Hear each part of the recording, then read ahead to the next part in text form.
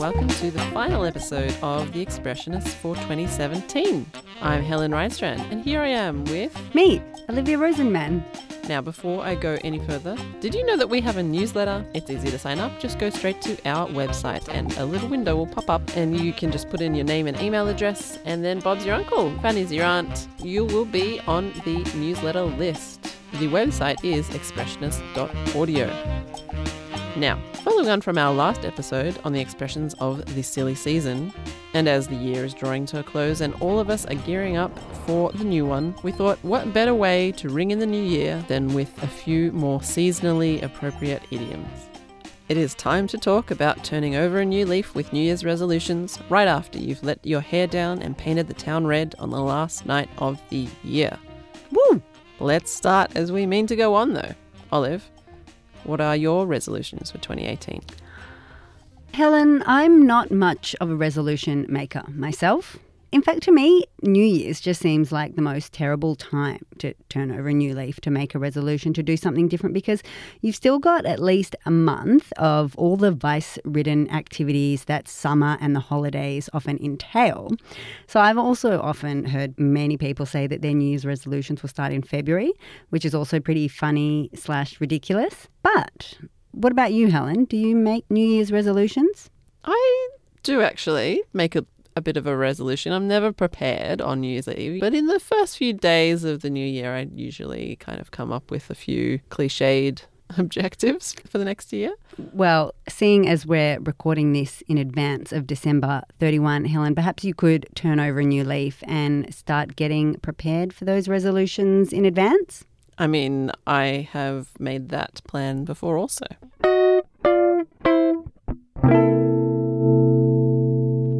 Okay, so at this time of year, many people would be on holidays. Many people might be lying on the beach reading.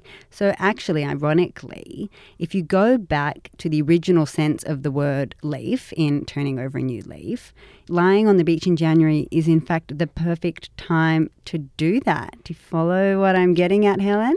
I mean, I'm sort of getting the vibe. You're talking about when you just like cover yourself in leaves to protect you from the sun. Do you do that? No. I'm just making a wild guess. It's a good one. I mean, good is probably... It's not a good one. It's a funny one. No, Helen, that's not what I mean. What I'm actually referring to here is the page of a book. So, in fact, the leaf that is referred to in to turn over a new leaf, which just means to adopt a new course of action or behaviour that will change something or someone for the better, in case you weren't aware, that leaf is actually the page of a book, not the leaf of a plant or other kind of vegetation. In this way, it's actually related to take a leaf out of someone else's book. Mm-hmm. And in fact, to turn over a new leaf actually used to mean just any kind of change, or also meant change for the worse. So it wasn't necessarily a change for the better, as I think it exclusively is now. Would you agree? I would agree, yeah. So I guess if I'm thinking about it in the planty way, which I sort of do, like I have the vibe that it's about a book as well, but a plant, like a new leaf, is like new growth and like fresh beginnings and all that sort of stuff. So I guess that's kind of the muddle of ideas that people tend to have. Which is an interesting point, Helen, and hold that thought because we will come back to it. But perhaps first I'll tell you the first recorded usage of to turn over a new leaf in English writing. Please do. So according to the Oxford English Dictionary, this was in 1535 in a publication of letters that were compiled in a book called the Lisle Letters. And they were a collection of around about 3,000 letters written from Arthur Plantagenet, who was an illegitimate son of King Edward IV, and his family and his household while he was the Lord Deputy of Calais from 1533 to 1540. Helen, are you familiar with this text? I'm not familiar with the text, no. Well, in fact, it was a very useful text because they painted a vivid picture of the political and domestic life of the aristocracy of the time. Fantastic. So the quote in this letter, "Dr. Latimer hath turned over the leaf, for he preached acknowledging the Pope's authority to be the highest upon earth." So that's an interesting time, right? Right about the time that the Church of England was being formed and there was this conflict. Was it the Pope or was it Henry VIII that people should pay their religious allegiances to? I feel that this idiom is pretty commonly used these days. People say it all the time, turning over a new leaf. Totally, and especially at this time of year. So I searched for it as a phrase in news articles, and I found that it's also commonly used in articles about brands and advertising, about criminals and also other disadvantaged people, homeless people. And can you guess the third group of people it is often used in relation to, Helen? No, I can't. Celebrities. Oh my goodness. Yeah, so celebrities are always turning over a new leaf. Yeah. And I think, that's often because they can often get mixed up. The lifestyle of a celebrity often can involve certain things that might, become problems that need leaves turned. So just recently, Justin Bieber has turned over a new leaf about something or other. Miley Cyrus, Aaron Carter. I didn't bother reading because I assume it was sex or drugs or eating or not eating or alcohol or all of the above. But one celebrity's new leaf I do want to tell you about because I think it's particularly fantastic. Pamela Anderson famously turned over a new leaf in 2003 when she was on a PETA poster. That's the People for the Ethical Treatment of Animals. And she was wearing a bikini made of 3 lettuce leaves. Turn over a new leaf, try vegetarian. So it turns out Pamela has actually been a vegetarian since she was a teen. She's now a vegan. She runs a lot of vegan restaurants. And she's like a hardcore environmental and animal rights activist. I've been an animal activist since I was little, rolling nickels and quarters and sending them off to animal causes. So, wow, what a surprise. Yeah, who knew? Go Pam. So, Helen, all of this got me thinking about the origin of New Year's resolutions and why we continue to make them, seeing as it's very well documented that we fail far more than we succeed. I can attest to that.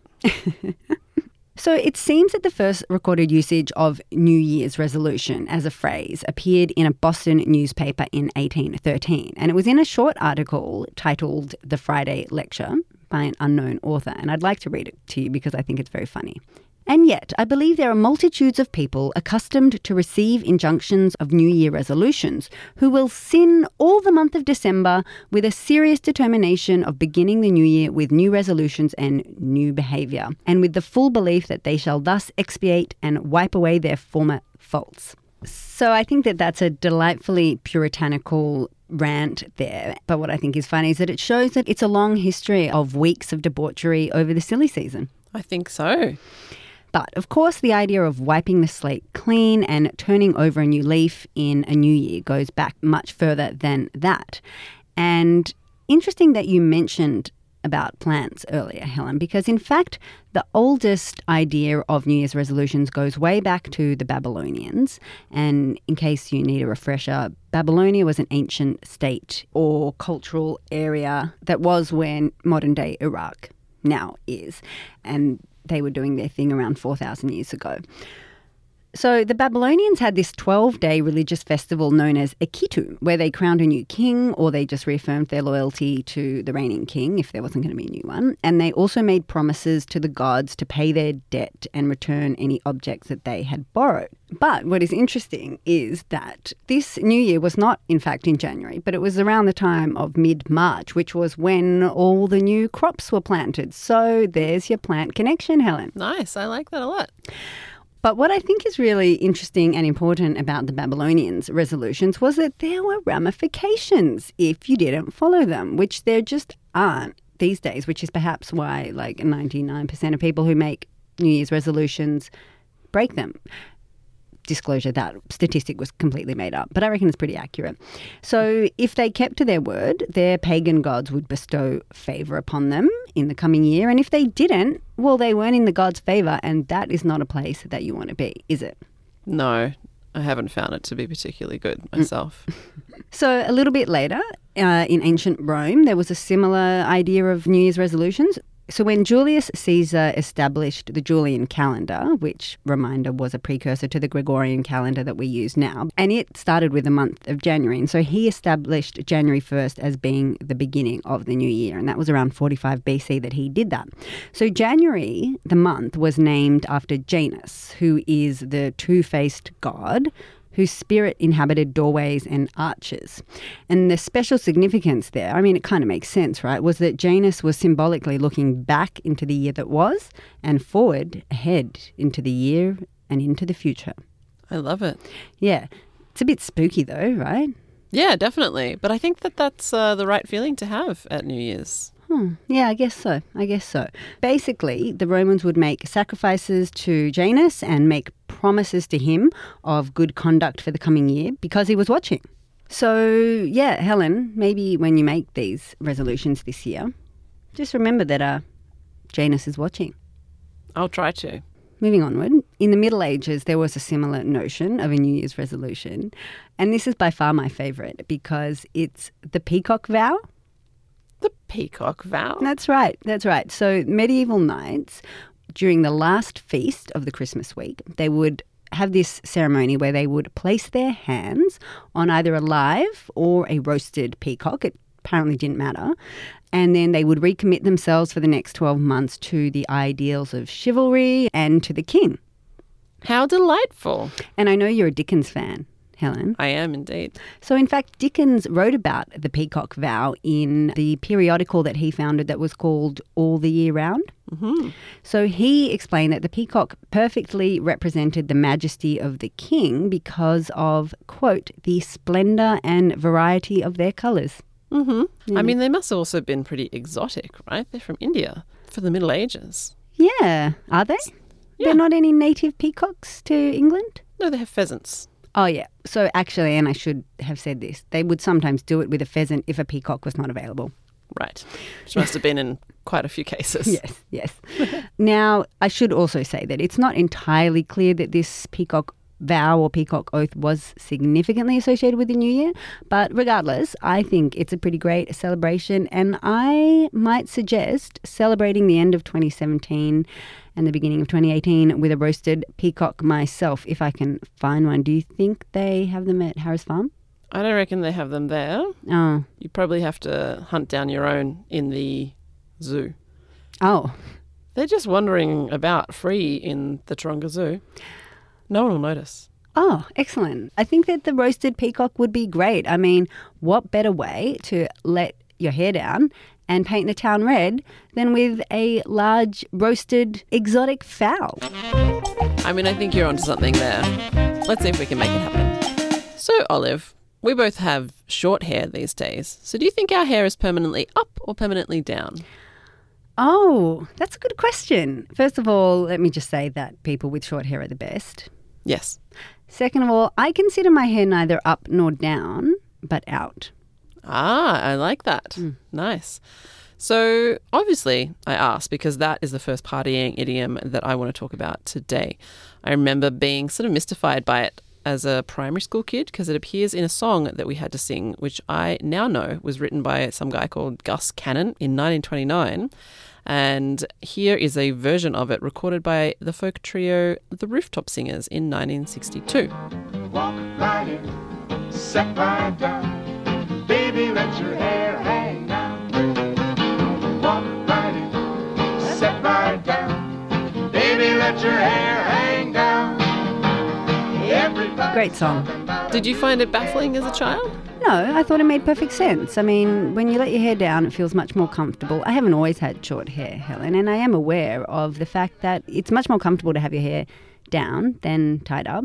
So letting your hair down is sort of a way of relaxing and letting loose a little bit. Mm-hmm, exactly. So the place that it comes from is exactly that. So this is it's a pretty straightforward idiom in many ways. It's from the time when all women had long hair, and the sign that you had reached womanhood was that you would start wearing it up, pinned up in some kind of elaborate hairstyle. And so if you're doing that and you've got a lot of hair, obviously it's going to be quite uncomfortable really to wear out. So once you hit that stage of your life, it's actually indecent to go out with it let down or out. And you would only let it down at home, around family and close friends. Intimate. It's a kind of intimate thing.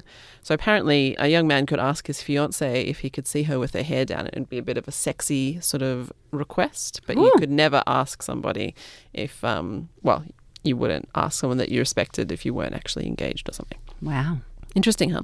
So the figurative meaning is, of course, to throw off reserve or to become confidential, as in to start telling people things about yourself. The Oxford English Dictionary's first example of this figurative meaning is from 1850. And also, comically to my immature ears, at least, In older examples, you can talk about your back hair, as in letting your back hair down. Another thing, Olive, do you know the word dishevelled? Helen, I know that word very, very well. Can you tell us what it means? To be not very well presented, you might have a shirt that needs an iron with a stain on it and your hair might have not been brushed well. It's kind of like the opposite of presentable. I think that's exactly right. But actually, originally it referred to just having your hair down. It's from an older French word for hair, chevel, and the original sense was having the hair uncovered, and later then it referred to the hair itself hanging loose, meaning then disordered or untidy. I feel like it has some kind of connection to being like a bit of a loose woman. If you have like messy hair, it's a bit like bed must perhaps. And as evidence, though, of how, or at least when, letting your hair down got to be about letting loose and having a good time, I submit this song from the Hair Day of Long Hair by an Australian muso called Stevie Wright, who was the former frontman of the Easy Beats. Here is 1974's Evie. Let your hair hang down. Let your hair hang down. Great tunes, Helen, great tunes. That might be a great song on a night out, painting the town red. It might indeed inspire that kind of a thing. True. So this one, Painting the Town Red, has a more complicated history, or perhaps you might say it has a variety of different historical options. So the Oxford English Dictionary has the definition, of course, to enjoy oneself flamboyantly. Great word. To go on a boisterous or exuberant spree. Hoo-hoo-hoo. Sounds like a good time. Yeah. And its first example sentence is from 1882. And the most obvious suggestion is that on such a spree, you might get up to things that result in a lot of bloodshed. Oh. Whether by accident or through brawling or whatever. Bit of a downer? It is a little. Or maybe it's just, all part of the great story of the night. There is also an obsolete meaning of paint from the 19th century as meaning to drink. Oh. Which is interesting, but there's more. Okay. So there are multiple stories, as I mentioned. I'm going to just follow your lead in previous episodes and order them from most unlikely to most likely / most compelling and most popular. Great. So the first one that I found, that it comes from ancient times when Roman legions used to wash the walls of conquered towns with the blood of the defeated people. Yeah, I mean, sounds Dumb. dumb. Sounds dumb. Gross. Yeah. Stinky. I mean, it just sounds like a lot of of effort. Yeah. And I think as this was presented as a question in a, to an expert forum, and the person replied, well, actually, Romans took a lot of slaves rather than just massacring everyone in the towns. So we'll cross that one off. Next, I found one letter writer to The Guardian's Semantic Enigma column claim that, according to Oscar Wilde, it's from Dante's Inferno. Quote, "We are they who painted the world scarlet with sins." What I think is interesting about this is that it points out, like, the use of the word scarlet, actually, that brings in that, sense of vice and sin and all of the sort of racier elements of human experience in there that's connected to the painting the town red, so drinking and debauchery and... Yeah, and isn't it funny that that is the connotation of that colour, because that colour is the colour of the stuff what makes us. Blood. Exactly. All of those impulses are in our blood. Exactly right. It Which does. I'd say they are. That's as it's our kind of carnal, worldly selves as opposed to our higher selves that is engaged there. I mean, that could be true, but it is unlikely to be the main one, I would say. Anyone who has read Dante and remembers this, please let us know. So the next explanation that I found was that it's an American slang expression, which means to be wildly extravagant. And originally the metaphor actually applied to bonfires, painting the sky or scenery red. So it's this kind of reflected light. It's less of a debauch necessarily and more just like a big party, I imagine. Yeah. Unless, your idea of a great party is to light someone's house on fire or something. It's not mine. No. But I do like a party with a bonfire. Yeah, I mean, that does make for a nice occasion. Okay, so what's number 4? Number 4 is the Mad Marquis of Waterford. So The Mad Marquis is Henry de la Poer Beresford, who was a marquis in the Leicestershire town of Melton Mowbray.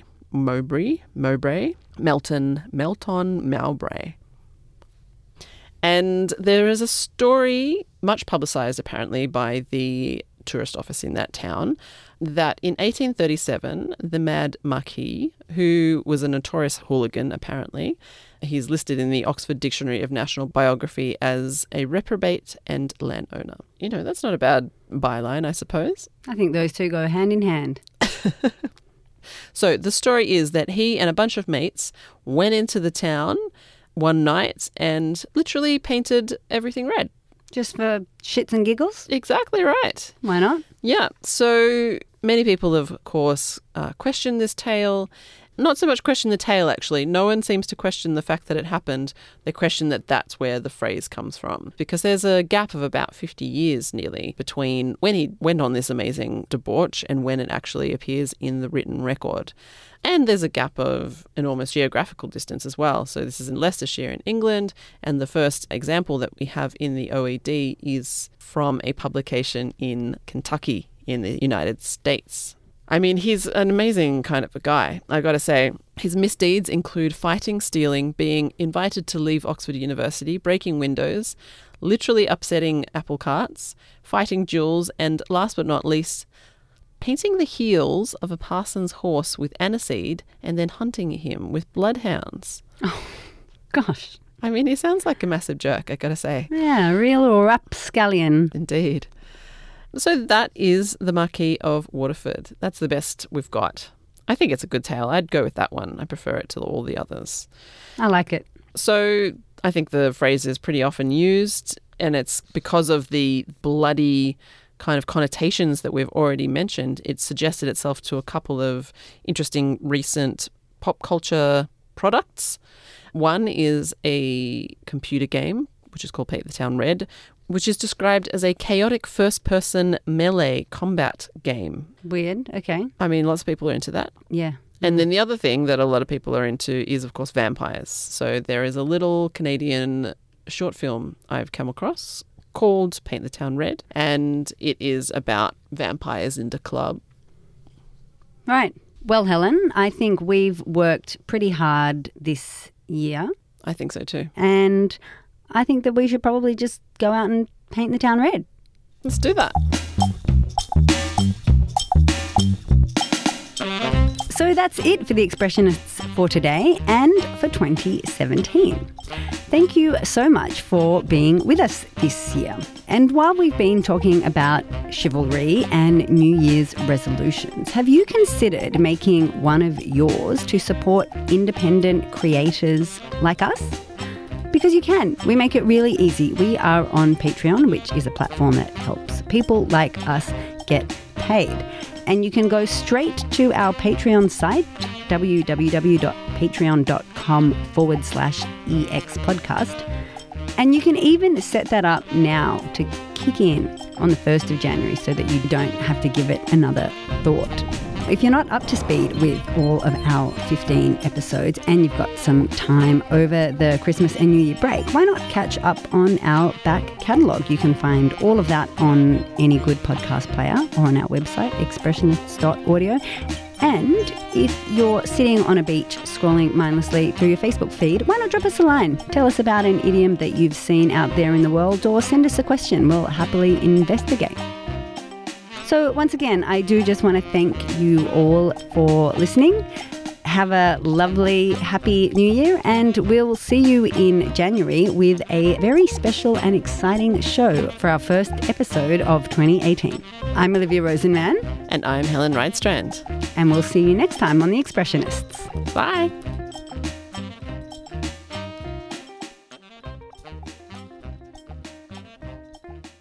Walk right in. Sit right down. Baby, let your hair hang down.